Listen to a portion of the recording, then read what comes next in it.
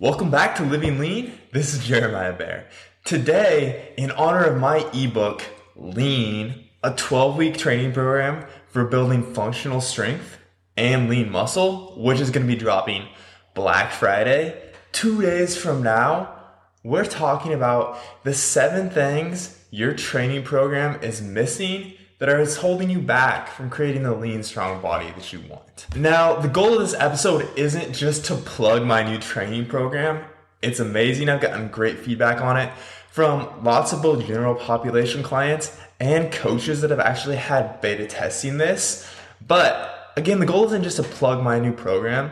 It's to show you how much difference a well-structured training program can actually make in your results and your life as a whole. See, I wrote this ebook and I'm recording this podcast because I've been there, both with my own training in the gym and with my clients. And really when writing this ebook, when writing Lean, I wrote it with coaches in mind. Now, if you're somebody that's coaching yourself, you'll also get incredible results out of this because it is a 12-week training program. It's just really designed to not only give you the how, the tools, the training program to follow, but literally the first 25 pages of this program, of this ebook, is a crash course on proper programming design. Now, it's not so dense that it's hard to comprehend. It's very easy to understand and apply like all the content I create to your own training and that of your clients. But really, just so many people spend years working out without ever actually achieving the lean, strong body that you want.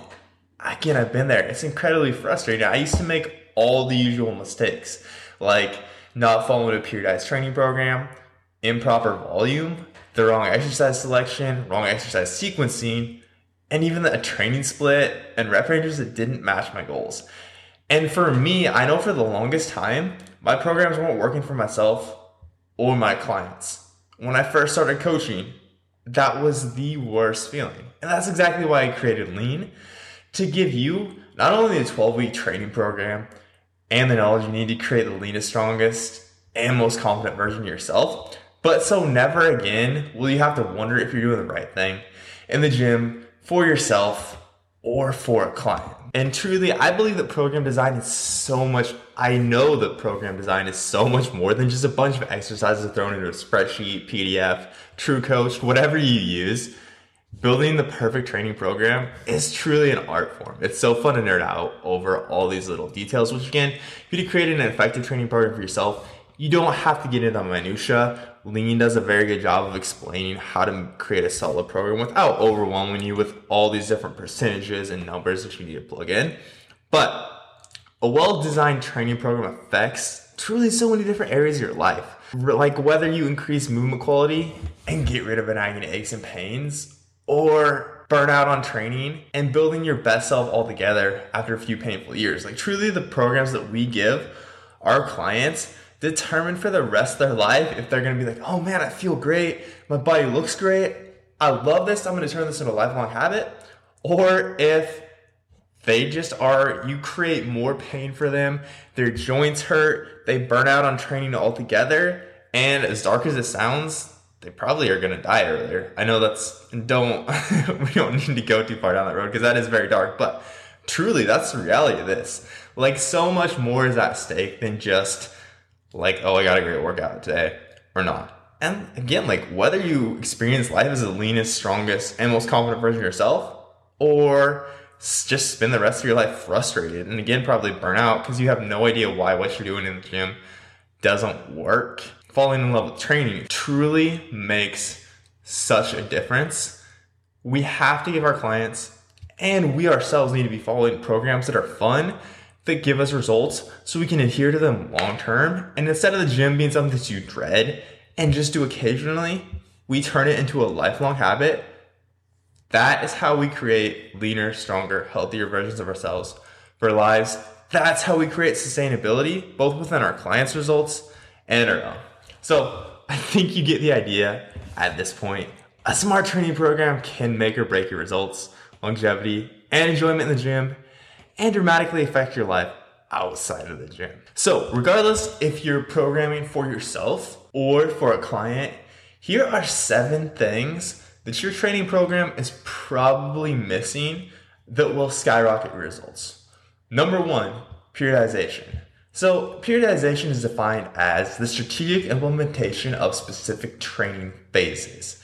Basically, a bunch of different phases that are going to be increasing or decreasing volume, intensity, and sometimes frequency. But the goal of all these different phases is to bring you towards one overarching goal. So we have different things like volume accumulation phases, strength phases, hypertrophy phases, but we're all working towards, in the case of lean, for example, they're all working towards the overarching goal of helping you create a leaner, stronger body. So multiple phases within this program that seem very different, but again, they're all pushing you towards the same goal. The idea here is we're not just doing the same reps, weight, and exercises over and over again, but we're also just not doing things at random and hoping for good results.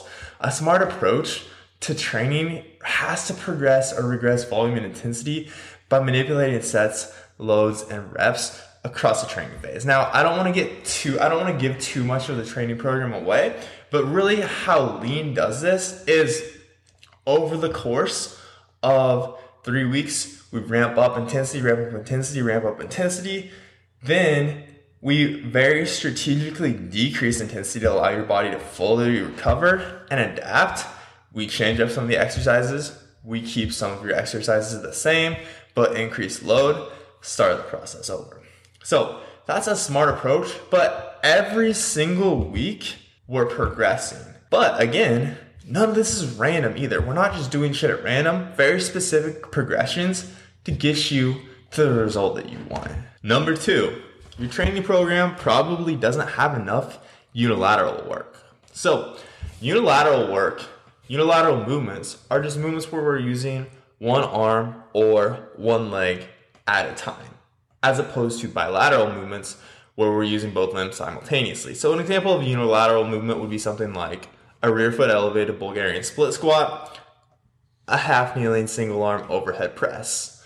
A bilateral movement would just be something like your conventional barbell squat, barbell bench press, barbell deadlift. Now, those movements, bilateral movements, are great for building strength and muscle, don't get me wrong, but I'd argue that for functional strength, unilateral movements are just as, if not more important. The thing is, when you only train bilaterally, one side of your body is inevitably going to work harder than the other, and over time this leads to imbalances, pain, and sometimes even injury. Unilateral work really remedies this because we're forcing both limbs to work equally hard. On top of that, think about the amount of times when we're doing something athletic or just something quote unquote functional in our day-to-day life. Most of the time, we're not able to get in a perfect squat position. We're usually using like one arm or one leg, and we also really need to use our core to keep us strong and stable in the process. This is why I believe truly that a lot of unilateral work is one of the major keys to feeling lean, strong, and athletic. And really, it just feels a lot more functionally fun. I don't think that's even a phrase, but we're using it here. For example, something like a front rack kettlebell split squat is one of the most fun and challenging full body movements. Not only are you smoking your legs, you're using a ton of stability and balance. You have to engage your core big time. You light up your upper back.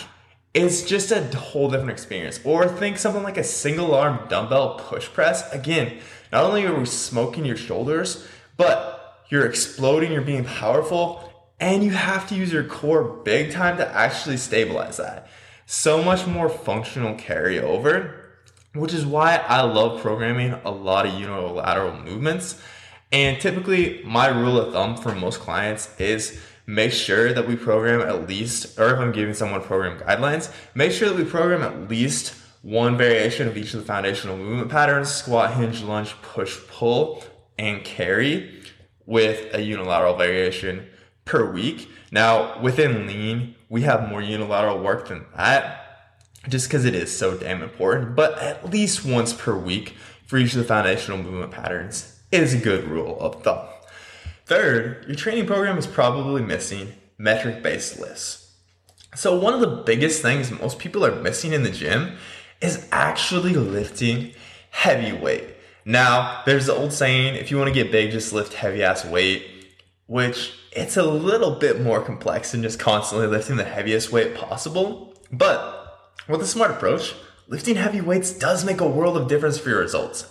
See, muscle growth is an essential part of getting lean and strong for both men and women. Basically, when we're saying we want to get lean and defined, we want to get lean and toned, we want to get lean and muscular, we're all just saying we want to lose fat, build muscle. Losing fat comes from primarily your nutrition with a bit of training. Building muscle comes from proper training. We have to have the proper stimulus and also the proper nutrition for recovery and growth. So taking it back to muscle growth comes from three primary mechanisms. First, we have mechanical tension, which is basically just lifting heavy ass weight. By progressively increasing the amount of tension we put on muscles, we essentially can force muscle growth. Now, here we get into so many other factors, like we have noticed that I said the amount of tension you put on a muscle. And increasing weight doesn't always increase the amount of tension we put on a specific muscle, which is why it's also important generally to be able to at least somewhat feel the muscle that you're working, because you can lift heavier and heavier weight, but the tension actually isn't being distributed to the muscles that you want. For example, if you're doing deadlifts to try to grow glutes, hamstrings, but you really just feel your lower back, that's probably a good sign that we're not distributing the tension where we want. So sometimes in that case, we can make the argument that it's smarter to decrease weight. Obviously, it's smarter to decrease weight if your body is hurting. But primary number one mechanism of muscle growth is muscle tension. Next, we have metabolic stress. So basically, metabolic stress, think of it as the pump or that burning feeling you get when you're doing a high rep set.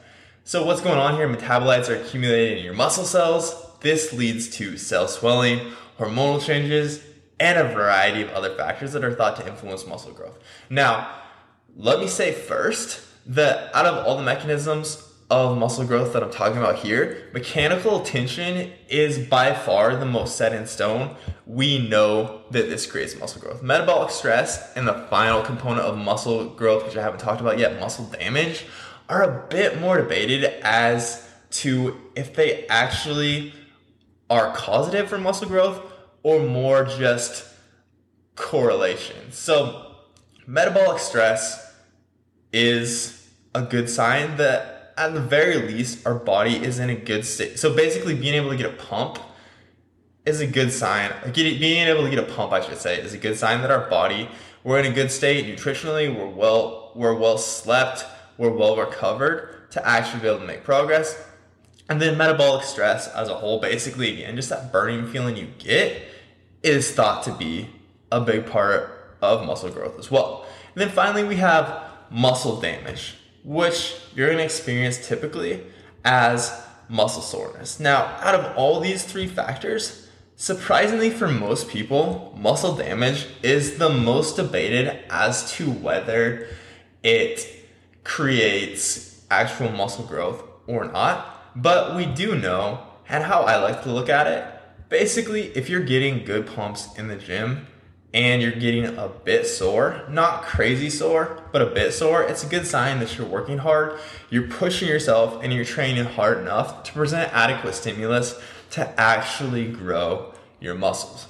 But again, out of these three factors, mechanical tension is thought to be the most important. So essentially how it works, again, just lifting challenging weight creates more mechanical tension and more results. Now, obviously, we have to look at this within the ability of your body to recover. So I'm not just saying lift more weight linearly, create more muscle growth. That's not how it works, which again is why it's important that you're following a periodized program like Lean, where not only do we have these weeks where we're intensifying, where we're increasing either volume or load, but also times where we're dialing all that back and actually allowing you to fully recover and adapt. Because it's not just create stress in the gym, grow. It's create stress from training, recover, and then adapt. Taking it all back to metric-based lifts. Anytime I program for a client and within lean, the first 1 to 2 actual lifts of the day outside of our mobility and our priming movements, our primer circuit, are what I call metric-based lifts. They're metric-based because, quote unquote metric-based, because here you need to be tracking the numbers of sets, reps, and weight you hit super consistently. And our goal with these movements is to constantly work to improve. So sometimes we'll have rep ranges. So it'll be like, okay, let's say we're doing a barbell overhead press. Great movement, one of my favorite movements. And I give you 3 to 4 sets, let's say 3 sets, 8 to 10 reps. Now, every week, I want you to so week 1, I want you to start with a weight you can barely hit for 8. We're gonna hit 8 reps at 1 rep in reserve. So 1 RIR, basically, when you finish that set, I want you to know you can do maybe 1 more rep. Now, next week, our goal is either to add weight to that 8 reps. So if you did 135 for 8 this week, let's try for 140 next week, or add another rep. And typically how this progression works, how I like to progress this is, okay, we're gonna hit 8 reps this week, 9 reps next week, try to hit 10 reps the following week. Then we'll likely take a deload. So again, give your body time to adapt. Then we'll start the process over. But last phase, you started at 135 for 8. This week, we're gonna start at 140 or maybe even 145 for 8. And then we just keep progressing like that.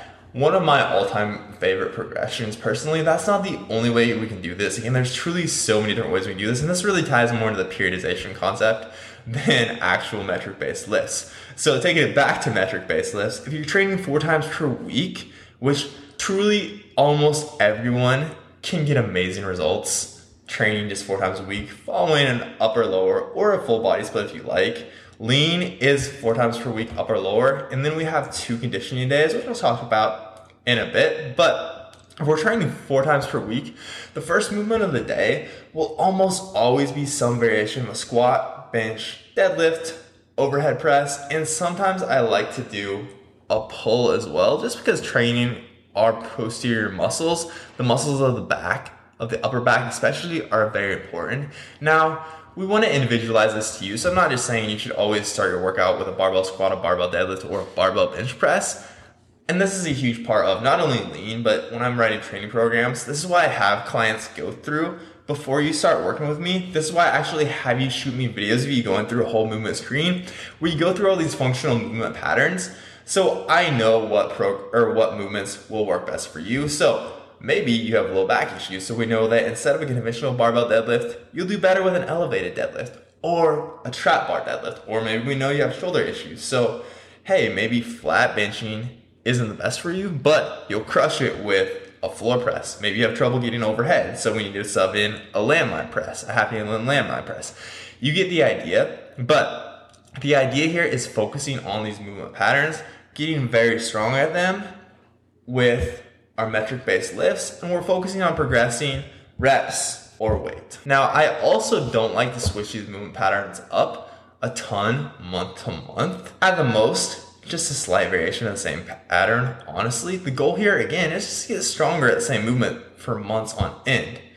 And here with your metric-based lifts, we want the second movement to typically be working an opposing muscle group to the first. So think of this like you'll always want to alternate between push and pull movements with the first and second movement. So let's say you're following an upper lower split and you're training your upper body day. So if our first movement is a bench press or a horizontal press, then we want our second movement to be a pull. And because I love rowing so much, it's just so damn important for your shoulder health, I would prefer to have you do a horizontal pull or row as well. So basically there, we're just training all the opposing muscle groups to the ones we trained on the first movement. This is important to prevent imbalances. Similarly to what we were talking about unilaterally, developing imbalances between limbs, we can also easily develop imbalances posterior to anterior. So think front side of your body to the back side of your body. Now, if you were training full body,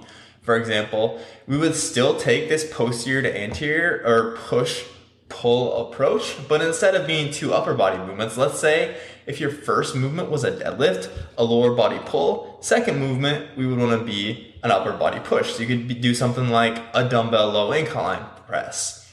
So I think that makes sense, but really, this is a big piece of what so many people are missing, is just actually focusing on pushing the reps, pushing the weight, not just doing the same reps and the same weight for months to years on end. Number 4, your training program is very likely missing well-programmed cardio. Now, admittedly, up until a couple of years ago, I was the anti-cardio guy, and really, it hurt my results. It hurt my clients' results. Anytime we're dogmatic about anything within nutrition, training, or life as a whole, we could say, it really hurts your progress. Anyways, there's an old stigma, which I really bought into: cardio kills your gains. This doesn't at all have to be true, and cardio isn't just for people that are trying to get lean. Cardio also works great if your number one focus, your only focus, is to build muscle. In fact, smart cardio programming should actually allow you to make faster progress in the gym. See, your energy for different activities in the gym really comes from 3 main energy systems. We have the anaerobic alactic energy system, the anaerobic lactic system, and the aerobic system. The anaerobic alactic system has the highest power output, but also the shortest duration. So really, for the first 10 to 12 seconds of an intense set, we're using the anaerobic alactic system, which is basically just using phospho-creatine, which is already stored in our body. From there, energy system for the first, and all the energy systems are working basically anytime we're moving, but depending on duration and our energy or our power output, it really affects which energy systems work. But after our first 10 to 12 seconds of exercise, we're going to switch over to primarily the anaerobic lactic energy system. This has high power output, not as high as the alactic system, but we can still create a pretty decent amount of power. The thing is, this also still has pretty limited duration. So for the first 30 to maybe 40 seconds of an intense set, or let's think like an all-out sprint on the assault bike or sleds, we're going to be using primarily anaerobic alactic and then anaerobic lactic system. The anaerobic lactic system is really fueled by glucose, which is a big part of why, if you listen to the episode about carbs, I talked about this also, why carbs help a ton, because they're really a crucial fuel to that anaerobic lactic system. So the first 30 to 40 seconds of explosive exercise, you use carbs a lot. From here, our body switches over to primarily using the aerobic system for power output, for creating energy. So the aerobic system has the least level of power output available, but it also has the long duration. So this is really for long duration, steady state things. This is also why, like going through a set, or let's say you're trying to sprint, this is why we have those decreases in our ability to output power. This is why we slow down. Our body is switching energy systems because it can't keep up with the energy demand.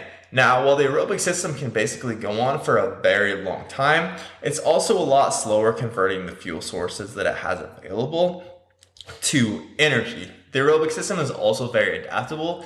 It can use carbs, fat, and even protein if needed to fuel your body to create energy. But again, it just takes longer to create that energy, which is, again, why we slow down.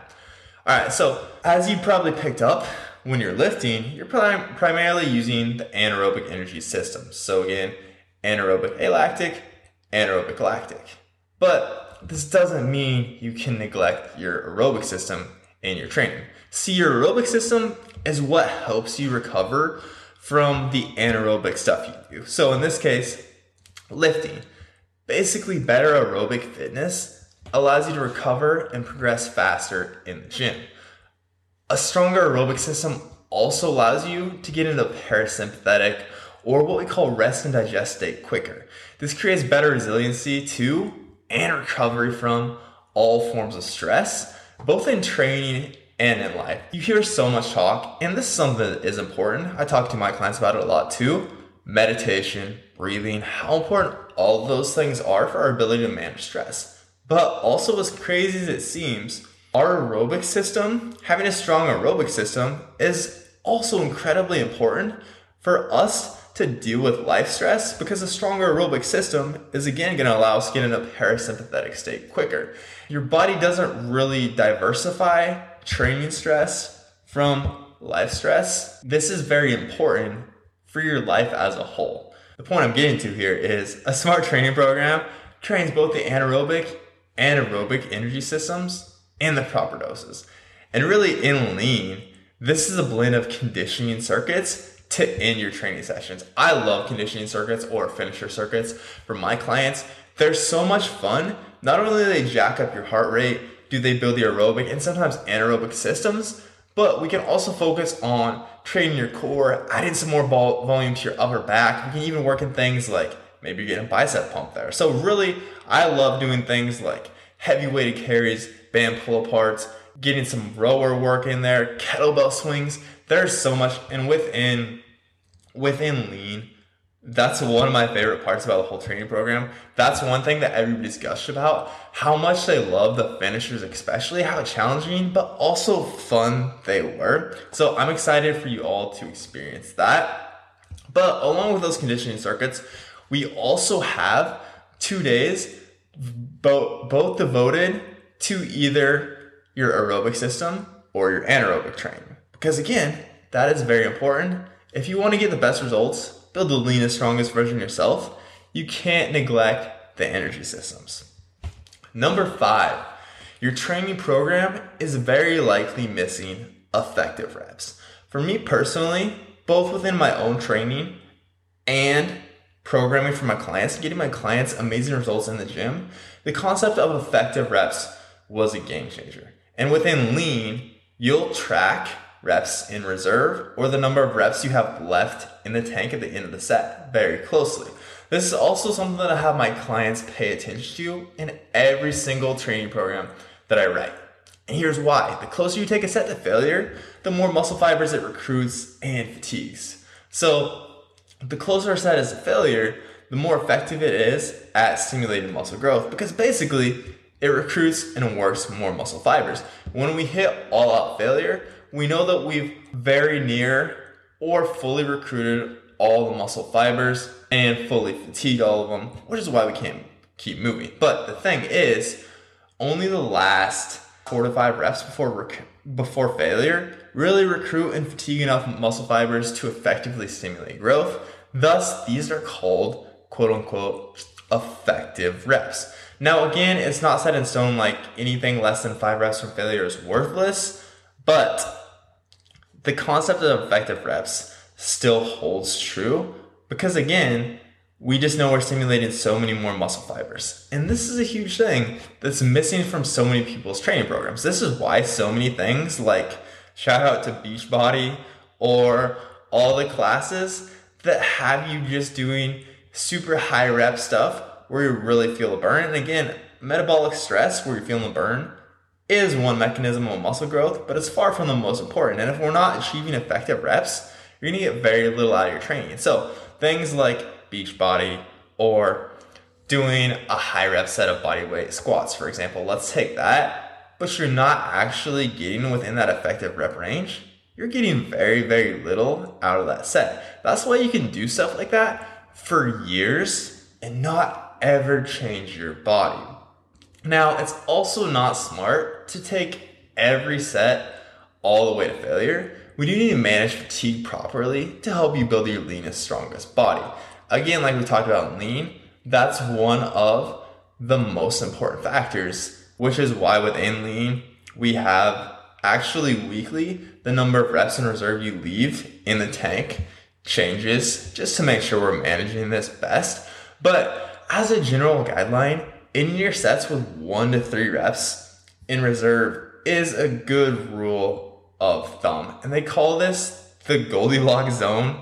Truly, there's so many people out there that call this the Goldilocks zone because it's just the best for muscle growth almost always without pushing the stimulus to be too much that you can't recover from. Number 6, your training program is likely missing deloads. This is another thing that was a game changer for me. And really within the last couple of years is when I've actually started to implement it within my own training and within my clients' training. See, as you get more advanced, focusing on properly managing fatigue just gets more and more important.